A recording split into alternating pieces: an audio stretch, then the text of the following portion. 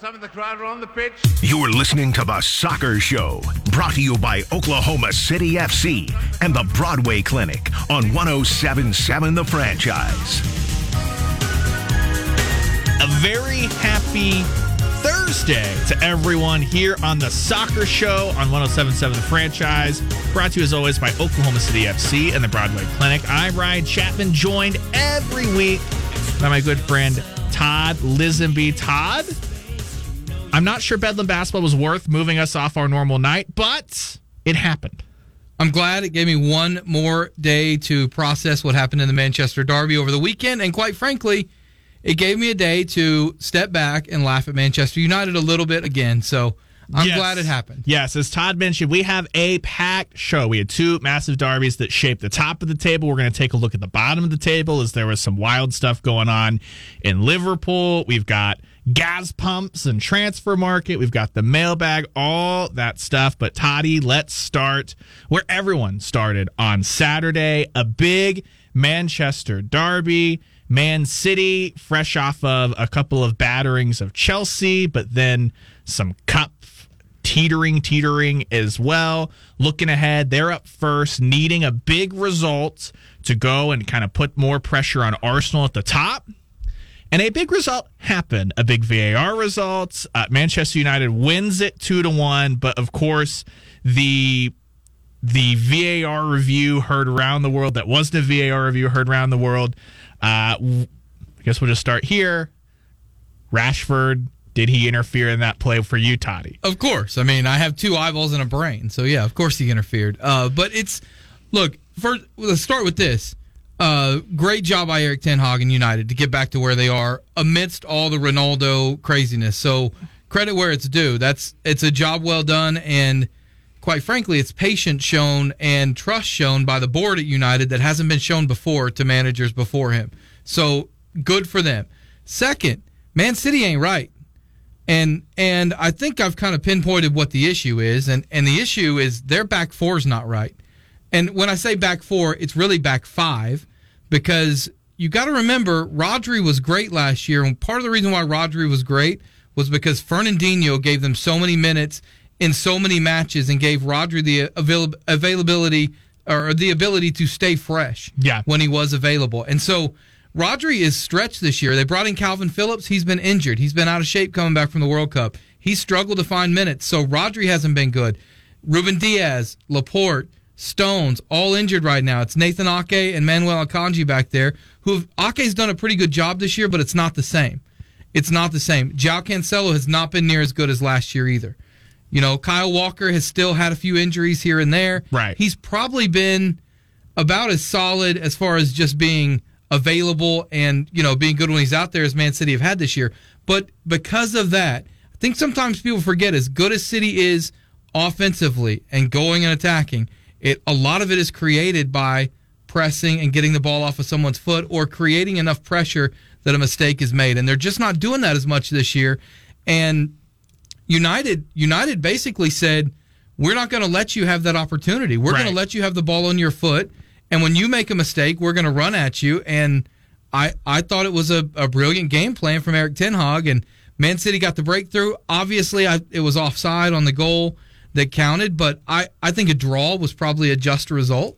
The second goal was a great goal. Garnacho was great when he came in on the left wing, but yeah, that was a tough pill to swallow for City supporters for sure. And as you mentioned to me, like, this is the first time all year Arsenal are the betting favorite to win the Premier League now. Yeah. It's now the markets have flipped. It's no longer is the title fight. We've seen, for me at least, a big enough runway without Gabby Jesus to say, no, that Arsenal team is going to be fine. They're going to keep on kicking along, as we'll talk about here. But I thought the other impressive thing, and like you mentioned, Manchester United and Erik ten Hag deserve all the roses, because if it weren't for what Arsenal's doing, the unexpected front runner, right? If Liverpool were in Arsenal's spot, a team that coming into the season we had expected to be in the title fight, I think all of the oxygen surrounding the Premier League, or a lot of it, would be around what Ten Hag is doing at Manchester United, because they've been outside of what happened on Wednesday, where they were in control of that and kind of gave it away. They've been, for me, as solid and as good as anyone coming back from this World Cup break. And so I think you saw that we're not very far removed from a total embarrassment from United in the Manchester derby, right? And now you have that goal that again, for me, someone who's got no horse in this, I also thought that Rashford was clearly just 19 interfering. points out. No, hey, we all of our you horses guys are in Chelsea, money. Of course. Yeah, we've got a large money gun out still, and it's just going everywhere. I think Chelsea are going to innovate, the first team to play all 11 players on the left half of the pitch for the entire game. Very excited for that. But for me, it was the first goal should have been offside. I thought Rashford was clearly in the way of the City defense. But I thought the more impressive thing was how United took that and said, now we're going to take this and push for the winner. And that's what they did get. Well, and Old Trafford felt like Old Trafford again. And I say that as a City fan watching the match. Like, it felt, when that goal went in, it was like, oh, God, here we go. That's what it felt like, And for years, it's felt the other way. With City and Old Trafford, they've scored the goal. Even when City scored the first goal, I wasn't very confident, right? And I have my friend Adam, who I know listens to our podcast. I think he listens to us on Apple Podcasts, by the way. But Adam told me, he called me on Friday. He said, "What do you think?" And I said, honestly, 2-1 United. City aren't playing well, so he can tell you, he can vouch. I nailed the score correctly, but it was a good result. And I want to also say this: we're recording this show this afternoon as you're listening, so Man City and Tottenham has not happened yet. It's 1:26 now. Exactly. So by the time we finish this, the match is going to be started, but we don't know that result yet. I will just say, do I think Arsenal should be the betting favorite to win the Premier League? Yes. If you ask me right now, I would pick Arsenal. Yeah. That said, we're literally halfway through the season. Right. And Man City and Arsenal have not played yet in the Premier League this year. So Man City could get 6 points from those two matches, and then you need one other match to go the wrong direction for Arsenal, and City are right back in the title hunt. We're talking about Manchester United. Huge tilt on the horizon between Arsenal and United, which we'll get to as we preview in the final segment of this show. Briefly, we'll touch on the other big shocking, result from Saturday was Brighton just taking it to Liverpool. We'll talk about Liverpool in the preview as well. Yeah, and Brighton also in some transfer news today, as is Arsenal. Correct. With Trossard handed. So we've got a lot to cover there, but I want to hone in next on, Manchester United gets the win on Saturday. That set the stage on Sunday for Arsenal to say, hey, not only do the Gunners have a chance to put a big win on the board and lengthen that gap, they also have a chance to do it against Tottenham. They have a chance to do it against the team that, for as fun as Arsenal were at the close of last season, Tottenham really, really put their foot down right at the end and said, okay, you've got a little bit of growing to do, a big opportunity, and man, Hugo Lloris continues to have howlers and big moments, which has just been kind of hard for me to watch. Someone that, for the longest time, I've just known him as a beacon of stability at the back. And Arsenal took that and said, hey, Tottenham, you are not getting back into this game. You're not getting into this game at all. And I thought that was such an incredible performance from the Gunners, where you're just sitting there going, this is a team that has grown up since the last time those two squads matched off with Champions League implications on the line. I got a text from a buddy, and you could make an argument right now that, and I don't think it has anything to do with the fact that they weren't there. It's just kind of amazing that arguably the two best players, or two of the best players in the Premier League, are from Norway who weren't in the World Cup. And Martin Odegaard and Erling Haaland. And they're both very young also. So I would expect Norway to be, especially with the expanded field in the 2026 World Cup over here in America. But Odegaard has been amazing for them. And listen, I saw a tweet. I wish I could find the tweet to reference it. There was a tweet out there that you can probably search and find better than me because you're younger and hipper than me. But it's not cooler, though. I do not support the new Big 12, clearly. It showed this 10-match run of form that Arteta had early in his first season. And I think it was 9 losses and a draw, maybe, or something like that. Yeah, that tweet has flown around the Chelsea. Yeah, exactly. And it's the old argument. And we understand that soccer is knee-jerk. That's the culture there, right? I mean, if people follow hockey's a lot the same way. They knee-jerk a lot with managers, with coaches. Well, it's not like football or basketball. They don't wait till the end of the season. Right, and I mean, when you talk about like the NFL, it's a big revenue sharing where everyone in the league's making money hand over fist. In the Premier League, yes, everyone's making money hand over fist, but the first place team gets the biggest TV payout. The 20th place team not only gets relegated, but gets the smallest payout. Champions League is more payouts on top of that. Europa League is a smaller one. It's understandable why it is so knee-jerk, because we're not talking about thousands of dollars. We're talking about you're splitting millions of dollars off of goal difference and 1 or 2 points. But while I agree with that, also there are two different types of hires. You bring in Antonio Conte to Tottenham, you're bringing in Antonio Conte expecting him to take a team that's good and make them great. Yeah. Arsenal were at that rebuild point. And at some point, even the biggest clubs like Arsenal, like Man United, I mean, I think they've finally done this with Ten Hag. You have to say, okay, we've screwed it up. We want you to come in and fix it, and we're going to trust the process of you fixing it, as painful as it may be in the short term. And that's hard to sell to fans, and a lot of Arsenal fans didn't buy it. Yeah. Right? And to the club's credit and to Mikel Arteta's credit, he's continued to do what he thought was best, even when the results weren't there, and continue to try to get his style of football through. And now it's there, and they all look like geniuses. It doesn't always work. Sometimes you do that, and you let someone take you too far down the wrong path. Yeah. But I think you have to do it if you're going to bring in someone like Arteta and really tell him that he's got the ability to change the culture there. And I think that's been big for Edu, the director of football there. We are a lot of in the weeds of here's the results. We're focused on who's on the pitch, things like that. We're going to talk about this in the next segment with transfers, though. But I have a big admiration for what Arsenal have done, because Stan Kroenke does not let them spend Arsenal like the rest of the big six, maybe save Tottenham. Like Levy and Kroenke come at it from different spots, but he doesn't let him just open up the pocketbook and say, print the money. Well, and I think even and like, listen, by no means am I going to act like Man City don't spend money. They obviously do.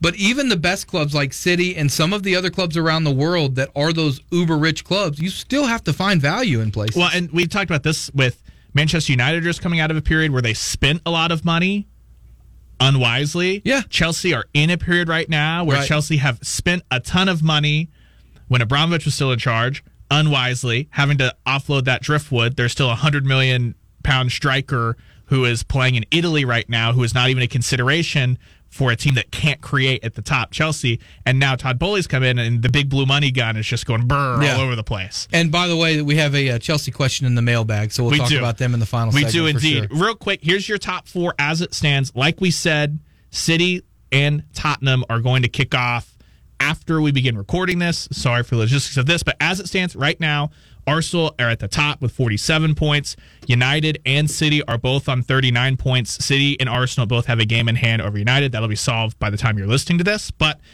City has that huge plus 28 goal difference to the plus 8 for United. Brentford doing a lot of work there.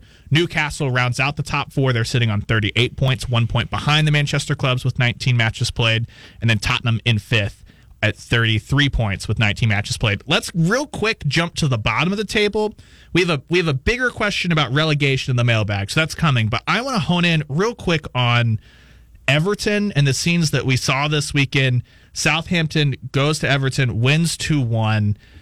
But the lasting impression for me from this is the display from the supporters at not just Frank Lampard, it's the entire board. You saw basically signs for everyone in the entire board. Everton executives were basically told, do not come to the club today. We can't guarantee your safety. Never something you want to hear. We saw an executive in a headlock, apparently. It's a very, very, very toxic environment at Everton right now as they sit 19th in the table on 15 points, minus 11 goal difference. And Todd, I don't think there's moves that Everton can make in January to save themselves. No. I mean, if you're not aware of the financial... the only way Everton are saving themselves is with some incredible performances. Right. There's no other way to say it. They're going to have to get lucky. Yeah. Truthfully, that's how it feels. The Athletic did a whole Everton podcast this week. The Athletic Football Show, something that I just mainline, would highly suggest. Once you're done listening to us, which you can find us normally Wednesday nights from 8 to 9 p.m. on the franchise, we're going to be moving to Saturday mornings at the start of February, so be on the lookout for that. As well as if you missed anything, search The Soccer Show on Apple Podcasts or Spotify. We're there as well. But what the Athletic Football Pod was talking about is that, obviously, there's a huge bit of the Everton pocketbooks caught up in sanctions right now. Then you've got a club that is paying a lot of buyout fees for former managers, former directors of football. They're over a barrel because they're building a stadium right now. And basically, Everton have to consult the Premier League for transfers. They've had to recall a couple of youth players to try to sell them to raise some funds. So it sounds like they're pretty much stuck with Frank Lampard because paying the buyout for another manager is going to be a toll on their books. There's not a lot they could do in the market. And this is a club that, since they've been in the top division, have not been relegated.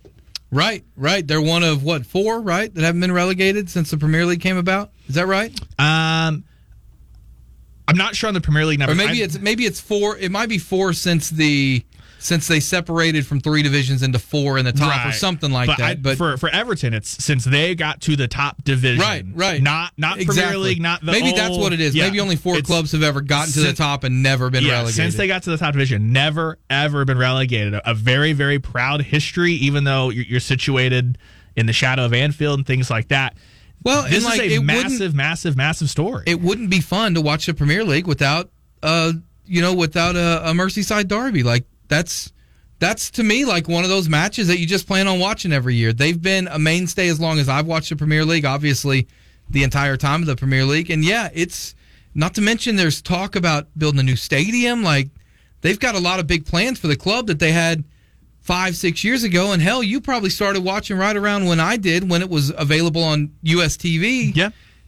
Roberto Martinez had them in Europe. Yeah, like they were playing in the Europa League, knocking on the door of the Champions League year after year. Moyes was doing such a phenomenal job there that he was the hand-picked successor for Sir Alex, all that stuff. And now it's just kind of interesting that West Ham are in a bad spot, Everton are in an awful spot, and Moyes has interviewed with Everton in the past to come back. He's said basically he feels like he has unfinished business at Everton.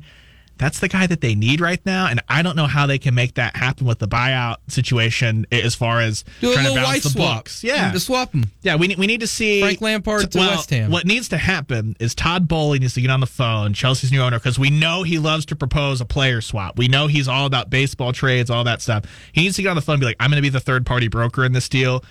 I'm not sure that West Ham wants Frank Lampard. I don't know who would want Frank Lampard at the top level, but that's something really to monitor because, to your point, they're just going to have inspired performances from really young pieces of that squad because I just don't know how the help can come on the way financially. I remember a year, 1990, I think it was 7, maybe a 6, where OU football was like 3-8 and OSU football was like 4-7 and OU basketball was like 15-18 and OSU basketball was like 19-13.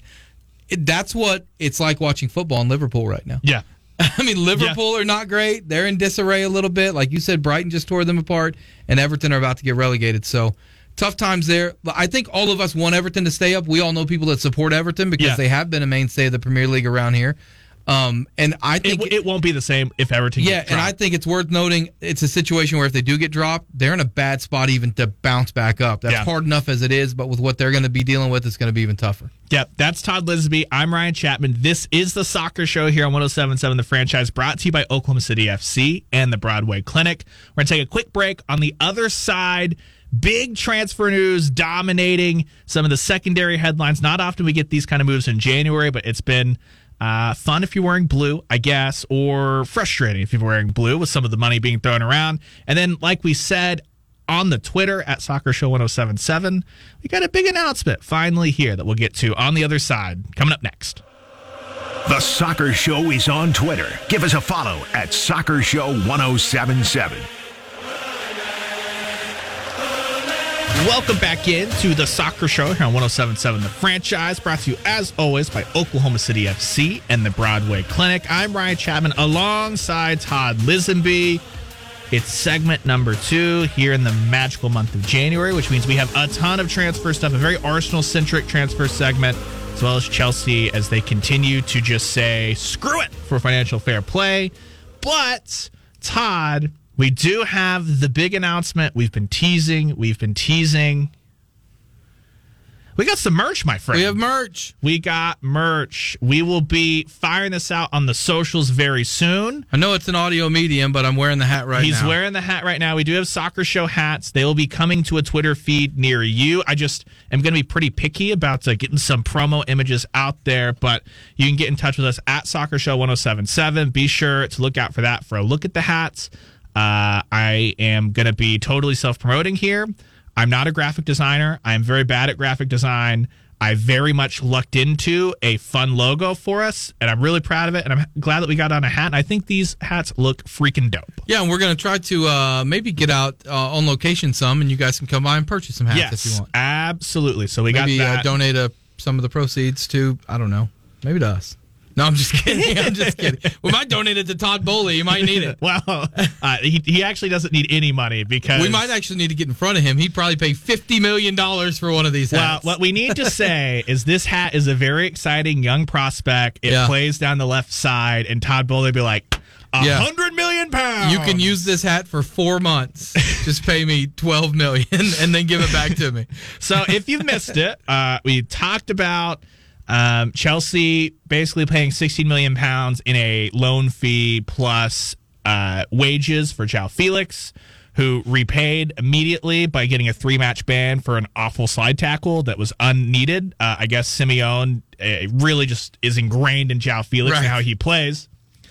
And if that wasn't enough, Chelsea hijacked the long-rumored move of Mikhailo Mudryk coming from Shakhtar. He was supposed to go to Arsenal. He's been teasing that he wants to go to Arsenal. Young, unproven, has a good goal-scoring record this year in the Champions League, but not a huge resume other than that. And Chelsea came in, and based off some of the financials and the reporting and things like that, it sounds like Chelsea didn't offer all that much more, but the incentives and the way that they structured it got Shakhtar more money up front, which means that the Blues hijacked it so much so that on a day when Vialli was supposed to be the centerpiece of the tributes against Crystal Palace, Mudryk is rolled out at halftime to kind of present it to the fans. Chelsea, oddly, were pubbing this deal on social media the night before it was like signed and official, which was a really weird move. But Chelsea getting out the big guns to pay close to £100 million if everything conveys as far as the incentives and things like that for Mudryk to come in, and I guess he's going to get inserted. I would predict this weekend to lead the attack against Liverpool and try to challenge Mo Salah and Trent Alexander-Arnold down what would be the left flank of Chelsea and the right side of Liverpool. They should just play with half the pitch in that match. Well, between the rumored deal where Chelsea have a pre-contract agreement with Christopher Nkunku, between João Felix, Pulisic, Callum Hudson-Odoi's on loan. Yeah, Nancy Pelosi thinks they're too far left-leaning. Well, this is the only time that the SW6 has ever been associated being leaning that far to the left. That's true. No, I thought it was cool, the Mudryk money that Shakhtar gave back to Ukraine, and their fighting forces, £22 million, I believe, of it, they gave back. Now, for Arsenal, what I've read is that they highly covet Declan Rice and would like to get him in the summer transfer window. And I don't think Arsenal are going to panic buy. And honestly, the fact that City are especially if City don't get a result today, and again, we're recording this before the City-Tottenham match, why would you panic buy if you're Arsenal? Yeah, there's no need. And what Edu has done working with hand-in-hand with Arteta. And there's another question I have to ask. Sorry, but why are you panic buying if you're Chelsea? Well, I don't think that this is a panic buy. I think this is This one maybe not, but there have been plenty of panic buys. Well, I think this is just a continuation of Todd Bowley is throwing the money around, and when he is no longer the acting interim sporting director. Mm-hmm. Christopher Vavell came in. I'm going to need a lot of red yarn and plenty of cork boards to sort together Chelsea's new recruitment hierarchy. Half of the new office basically isn't moved in yet, as you've still got people having to finish out the last half of this season at their existing clubs or on gardening leave, things like that. I don't know what the plan is. Here's the plan, actually. Buy as many people under the age of 23 as possible. That's the plan. That's it. End of the plan. There you go. There you go. So, and then we'll reconvene in 3 or 4 weeks. Correct. As Chelsea went out into the market and visited PSV to throw 45 million euros around, whereas Arsenal, who I have so much respect for, saying we have a valuation in mind, and if you go over that, no. We're going to move on to our next target. And you saw Arsenal move quickly and got a guy who is established in the Premier League, has already shown what he could do in Trossard. Right. Can I tell you my favorite story to come out from, not really transfer window, but just kind of news and notes? Yeah. How about this? Blackpool are set to turn to former Ipswich, Sunderland, and Wolves boss Mick McCarthy as their new manager. Now, the real ones know about Mick McCarthy and his slick back gray hair. What a look. He's a look, isn't he? You know, have you seen the viral video beautiful. of the camera going by him and him giving it the look like, oh, yeah, hey. It's gonna be beautiful. He was the first, and I know this probably happened before him, but when I first started watching soccer, he was the first guy that I remember thinking, oh, that's cool. He's got his initials on his shirt. Yeah, he had the MM on everything, and so he was a real treat back in the day at Wolves. Yeah, I just hope we get more GIFable material or GIFable, whatever. I go GIF, sue me, because that's my favorite thing. That I think that plays into my love of Jose Mourinho. It's not everything that he won for my favorite club. It's just how many GIFs there are. How many screen grabs, GIFs? If I speak, I will be in trouble. How many can I throw out there that especially now that I do a poor job of running a Twitter account for us,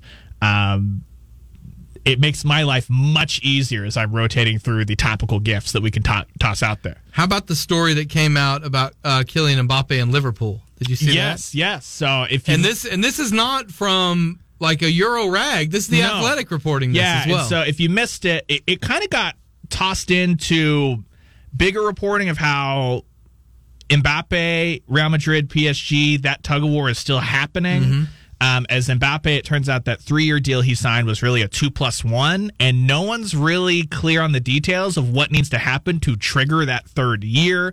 On the Athletic Football Pod, again, shameless plug, I guess, for them. Shout out to them. I make no money off of them. I just give it to them, I guess. But we should get them a hat. We should get them a hat. They basically talked about how right now they think it's the club and Mbappe have to agree. Mbappe still wants to go to Real Madrid. Real Madrid thinks that they're going to be able to pull Mbappe maybe even this summer. And oh, by the way, Liverpool made an approach in July, and PSG said 400 million euros, to which Liverpool said, aight. Yeah. Thanks. Exactly. Yeah, we're good. We're good. Quick. If Todd Bowley was given the price tag of 400 million euros, you think he pulls the trigger? Todd Bowley would be he'd be calling people going, listen, it's a great deal. I can't pass it up. How can you help me? I'm sure that's probably why he pulled out of the Washington Commanders bidding, is he's like, I need to reroute that money to Paris. No, I thought that was an interesting story that came up as well. And I am interested to see, now, did you see, someone told me that one of the other Saudi clubs offered like $100 million more to Messi than was paid for to Ronaldo. Right. What do you think about the bidding war in Saudi? Like, will it take? Because I only bring that up because, for better or for worse, the MLS is still kind of a retirement league. Yeah. Now, don't get me wrong. It used to be some of the good stars retiring from Premier League and coming over here. Now it's some great stars retiring from not just the Premier League, but all over Europe and coming over here. Yeah, and it's become, two things. You've got that, and then it's become a very, very good development league as Durant just got sold from Chicago to Aston Villa for $18 million. Right. That happened in the last week. But as far as what drives viewership, it's still those big names in MLS. It's changing, you're right, but still those big names. Is MLS in trouble? Will they lose? I know China kind of had this phase as well, but will they start losing some of those big names to places like Saudi Arabia? I don't think so, because Saudi Arabia and everybody is just giving lump sums. Right. But the marketing, if you want to continue like a brand or other businesses outside, I think that coming over to the States is still, if you want to set that up, if you said I've made great money, because nothing's to say that you don't go your 2-year deal in the Saudi Arabian League, make your money, and then you come over to the States and say, okay, now I want to build that brand, things like that. I think that's always going to be appealing, especially as MLS rolls into, just like we talked about the U.S. men's national team wanting to capitalize on the World Cup, MLS clubs want to capitalize on the World Cup, and those stars can come over, and if Leo Messi's already in the Miami community with Inter Miami, you know what's going to make it easier for anything Leo Messi wants to do surrounding the World Cup? He's going to touch it, and it's going to turn into a cash cow. No, that's true. Him. That's true. All right, so why don't we take a break here?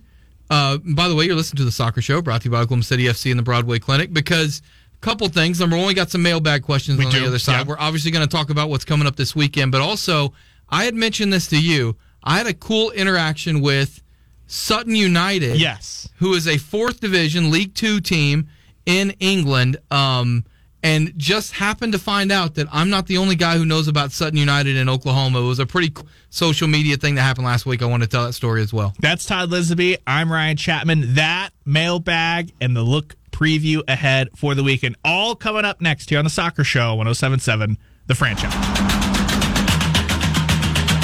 You're listening to The Soccer Show, brought to you by Oklahoma City FC and the Broadway Clinic on 107.7 The Franchise.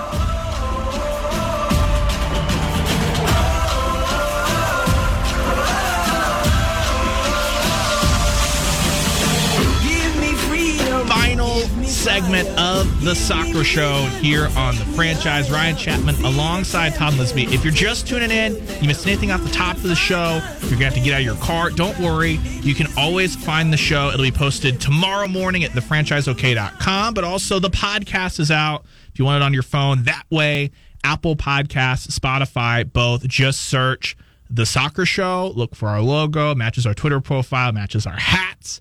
Should pop up for you. Matches the tattoos we're both going to get. Correct, the matching correct. ones. One of my Tramp stamps. Clearly, it'll be on my left butt cheek in solidarity with our new transfer strategy at Chelsea. Of only hiring left side players. Obviously. We've got the mailbag in this segment. We're going to preview all the action coming up this weekend. But before we do any of that, Todd, you're a social media influencer. Congrats, my friend. Yeah, I didn't realize this was going to be a thing. So I'll kind of give you the story in a nutshell. I obviously play FIFA.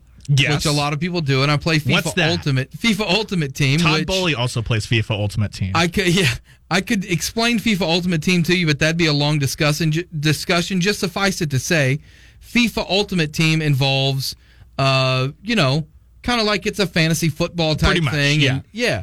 And, it's a lot of people have played on Madden. There's an Ultimate Team as well, but because of the way the Ultimate Team game works, to make your team better, you have to do what's called kind of the grind, they call it, which is where you have to go sell things on the open market and play the market. It's kind of almost like working the stock market with FIFA cards. Right. Well, to do that, just like if you were playing the actual stock market, you ask somebody that knows better than you, because I didn't know what the hell I was doing. So I went online and started watching YouTube videos of how to be better at playing Ultimate Team. And one of the guys that I started following was a guy whose YouTube handle is Fuzzball40. Okay, beautiful. Fuzzball40, I started watching him on Twitch, subscribed to his Twitch account, and there was this, again, long story short, it was called the Bronze Pack Method, which means basically you can open the cheapest pack on the game and just build your team through it. Yeah. And I loved it because I didn't have to spend any extra money. It was busy work, would give me something to do. I could just turn on music and kind of veg out to it. Followed him, and he was a supporter of Sutton United, who at the time were in the National League, the 5th Division. And as anyone that watches Welcome to Wrexham, that's same the league they're currently trying to get out of. Same league. And as I was watching him, they were going through the process of winning the National League and being promoted into League 2. So every time I would watch his videos, there was always a Sutton United update. Yeah. So I kind of got to know about the club. So I ordered a scarf and a stocking cap. And I love the stocking cap because their colors, they're actually the amber and chocolates. Beautiful. Okay, but it's a yellow and brown. And yellow's my favorite color, so it's an all-yellow stocking cap. It's one of my favorite ones to wear. I wore it to Bedlam last year, like randomly. Right. But every once in a while, someone will go, "What is that on your cap?" And I explain to them what Sutton United is. So I wear it in one morning to the show, and I took a photo, and I said, "I guarantee you I'm the only person in Oklahoma wearing a Sutton United cap this morning." Tag Sutton United in the tweet. They liked the tweet. About 3 hours later, get a response on it, and this guy says, "Okay, I'm absolutely astonished." Me and about 10 other buddies, a guy with the OU cap in his profile picture. Me and about 10 other buddies all have different Premier League teams, and we decided we were going to support the same non-league team and try to watch them get promoted, and we chose Sutton United. So there's like a small group of Sutton United fans. The Sutton United underground in here Oklahoma City that I didn't know about, that I had no idea about. And so now Sutton United reached out to them and said, "Hey, we don't have a Sutton United USA account. Why don't you guys start one?" Go for it. So now the Sutton United USA account is run by some guys here in the Oklahoma City metro area that are just fans of Sutton United. They actually had a watch party for the Papa John's trophy right a few years ago. They are full-on Sutton United supporters. So I would just tell you, I know a lot of people love Welcome to Wrexham, right? Have gotten into that. They understand that story. If you are one of those people in Oklahoma City and you want to support a lower-level team and try to watch them get promoted, try to maybe watch them fight off relegation or something like that, Sutton United. Yeah. Jump on with them. There's a lot of fans around here, and literally, we'll put together some watch parties. They've contacted me, and they're like, we need to get together, and I'd love to get together and watch some soccer with these guys. By the way, Sutton United literally put out a tweet. Look at this. Read that, Ryan. This is from Sutton United FC. They've got the gold check mark and everything. We've started something now. American flag emoji. Any more fans? Need a space between any and more. Any more fans from Oklahoma City? Let us know below. Or any Amber Army in the USA. Name the state where you are from below. Fans from across the pond. Love to see it. Salute emoji. The yellow and the brown heart. That's incredible. Huh? So, yeah, if you want a lower level team to support in England, Sutton United, get behind the Amber and Chocolate Army with us. Get it together. Oklahoma City, we're going to become already the softball capital of the world. Electric guitars. I've literally had parking meter. Sutton United. I've had Sutton fans literally send me DMs and go, "Hey, if you ever come over, let me know. I'll buy you a pint." It's incredible. So yeah, check them out. Again, Sutton United USA is the Twitter account. That's the spot I think it's to be. at Sutton. Yeah, it's just at Sutton United USA. And if you can't find that for some reason, at Soccer Show 107.7. Bobby Howard, by the way, is the name of the guy. Yeah. That reached out, that's the OU fan, that's also a Sutton fan. So, yeah, at Soccer Show 107.7. For whatever you can't find that, where you already go for mailbag and to get a sneak peek of the hats. Look at this. Sutton United had one of their players send a message to the Sutton United US fans. It's amazing. Getting it going. All right, It's we're amazing. Rapidly running out of time, as we always do. There's not enough. We got to get to the mailbag. Anytime you've got any questions, at Soccer Show 107.7, fire it on Twitter. We take those all week. Appreciate your responses. All right, let's hit it. Chaz, who's getting relegated this year? There are 8 teams that all could. We kind of alluded to it earlier, but here is the table. We're just going to go 17 points and down. Leeds, Leicester, and Wolves are all level on 17 points. Leeds has the best goal difference. Technically, I guess Leeds and Leicester are level on that, but Leeds has a game in hand. That's 14th, 15th, and 16th. Bournemouth is kind of the buffer club at 17th. They're in the last safe position on 16 points. And then West Ham, Everton, and Southampton all are on 15. West Ham and Everton have a massive, massive relegation 6-pointer coming up this weekend. Like you said, how ironic, too, that a lot of people at Everton think that David Moyes is the guy that would fix it for them.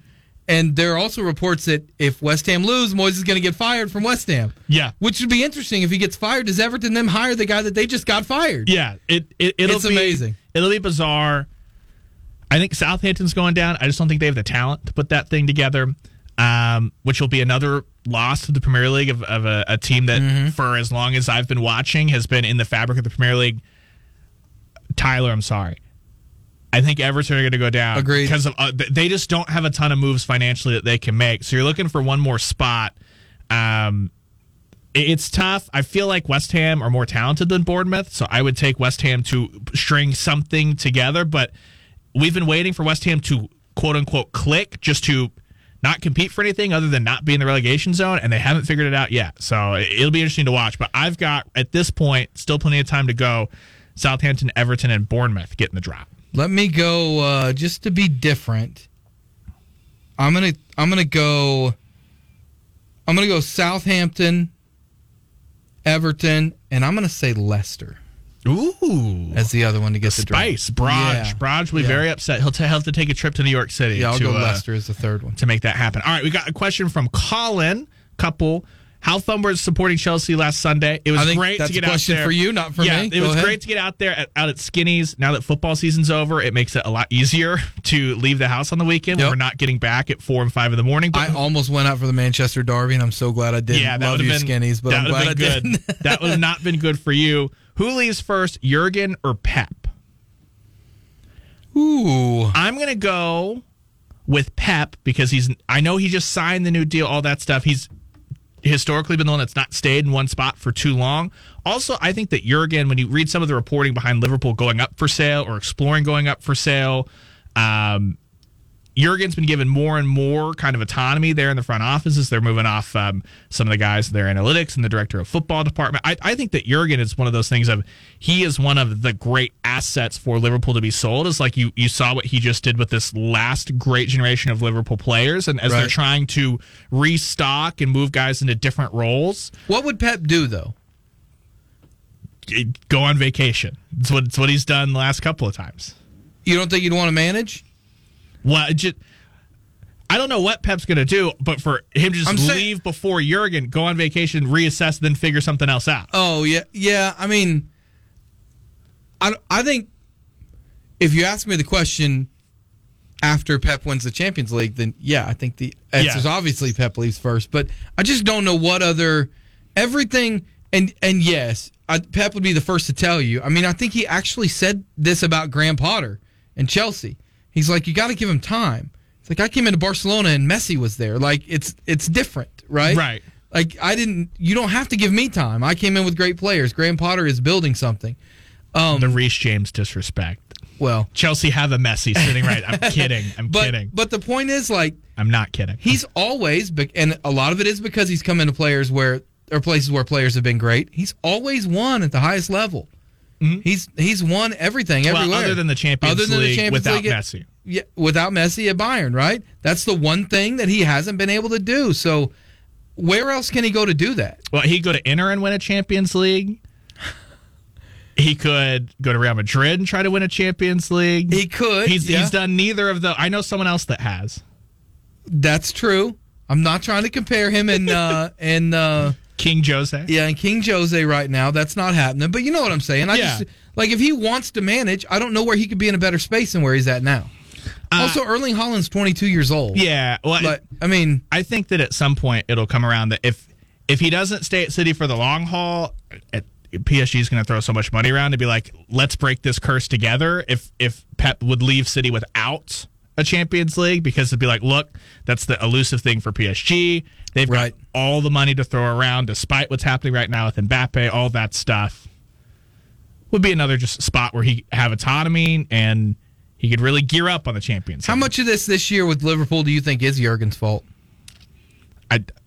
Unless he's just not paying attention to physios that are telling him not to play people or rushing people back. They've been so injured that that for me is hard to pin on anything other than injuries. Yeah, I'm with you. I don't think either of them are going anywhere anytime soon. Yeah, to be totally honest with you. That's why I think it's such a good question, because not to mention, like, I don't think this year would get Jurgen fired. No. I don't think he would leave after this year. And quite frankly, if Liverpool don't go into Europe, I think next year they've got to be one of the title favorites, right? Yeah, to not have that schedule hanging over their head, just to be able to. Yeah, and I think you'd expect a bounce from them. Yeah, absolutely. And so with everything too that we talked about, them kind of going through of preparing the club for sale, all that stuff. Like Jurgen's a huge asset on top of Anfield, all that. But just saying, you've got everything you want, and you've got the stability, a proven winner in this league, in Europe, everything you would want. It just makes no sense, because again, this isn't oh my gosh, after 5 years they've been found out. Like, they're just decimated by injuries week in, week out. So last one from Soccer Chad. Thoughts on Chelsea spinning this year? For me, it's simple. I don't know how you can't just look at it and laugh and go, there is no plan. They're throwing money around. Let's see. I mean, you do have to throw money around in soccer. Yes. I mean, you do. You can't holistically improve a team like Chelsea. That's money's going to have to be thrown around. The issue is, I mean, it feels very Man United-ish. Proven midfielders is one of the big things that they need. That's not even been sniffed at. It's either very, very young pieces or bust. A center forward has not been sniffed at. Very, very young pieces or bust. Like, there is no, hey, we're going to take a shot on 2 or 3 of these younger guys, and then we'll bring this veteran in outside of Koulibaly, which has not been a good transfer for Chelsea thus far. Chelsea have had some incredible January transfers throughout the years, haven't they? Yes. Fernando Torres was a January, wasn't he? That's what I thought. That was a January. Was Dave January? I think you might have been. That one's actually a good one, especially. Yeah. I think they paid like £7 million for old Dave. All right, let's get into the fixtures this weekend. We just talked a lot about Liverpool. They are going to headline the Saturday morning window as we've got Chelsea headed to Anfield, and this one could be fascinating because Chelsea, again, have not had stability at the back anyway. Reece James was back in training. Ben Chilwell was back in training. I would not expect either of those guys to feature from the jump, but there are questions surrounding that. How is Chelsea going to deal with Liverpool's attack? And then on the other side, do we see Mikhail Mudryk slot right in? And if we do, dear Lord, Mo Salah, Trent Alexander-Arnold, and Mudryk playing at the same. There will be no defending that happens on that half of the pitch in either half. Yeah, I'm not 100% sure. I'm not 100% sure that this match doesn't end 3-3 or 0-0.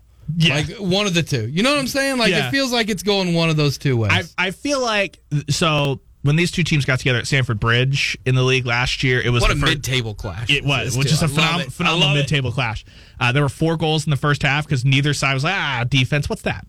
Because Trent can't defend. We know this. Yeah. If you think Trent can defend, I'm sorry, watch him play. He refuses to do it. James Milner's a hell of a defender. He is. And so you've got and the Van Dijk issue. So I just think this one's going to be very, very, very open because Chelsea have been awful in the defensive third, and I think that there will be the spaces, especially if Mudryk's rolled out there, to attack. Now, what's that going to amount to?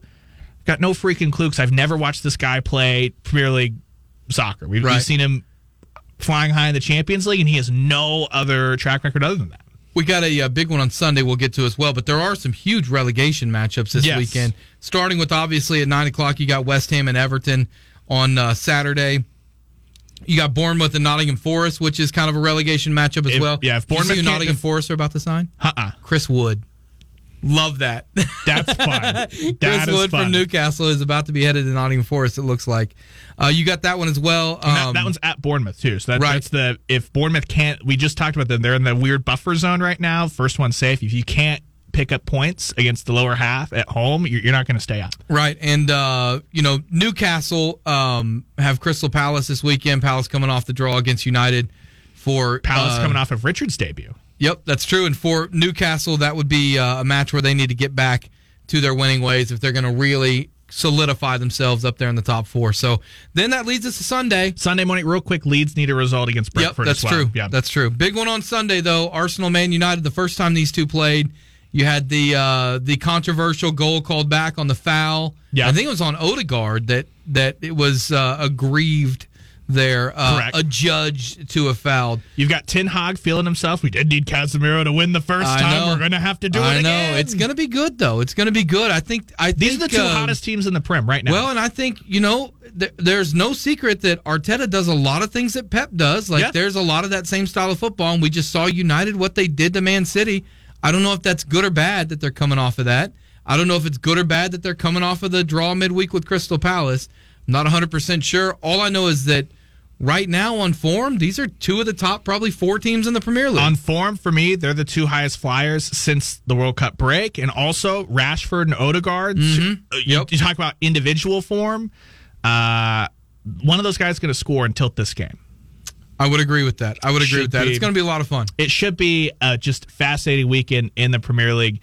Very excited, as always, to get that thing rolling. But unfortunately for us, this hour goes by too quickly every single week. Can I say one last thing before we go? I don't think I mentioned this last week. I know I'd put it on Twitter. We had mentioned Brian Harvey, longtime OCU soccer coach. He passed away on January the 13th. I know a lot of people around here know Brian's story, native of Liverpool. I know talking to our boss, Ty Tyler. Ty knew Brian. Brian played against Pele. Yeah. I mean, he's really kind of the godfather, one of the godfathers of soccer in Oklahoma. So he passed away last week. We want to send our condolences, not just to him, his family, but also OCU, which I know he was always a big part of that program there. Yeah, 100%. 100%. But That's all we've got for now. That's Todd Lizaby. I'm Ryan Chapman. We'll be back on Wednesday night next week. But like I said, at the 1st of February, be on the lookout. I'll be sure to find that out on Twitter when we're moving to Saturday mornings. Follow us at Soccer Show 1077 on Twitter. Yeah, that's the best spot for mailbag, merch, hats, all the stuff. It's coming your way, and it's coming fast. But until then, hope your team wins this weekend. I hope your rivals are pantsed on international television. That's it. We'll talk to you next week.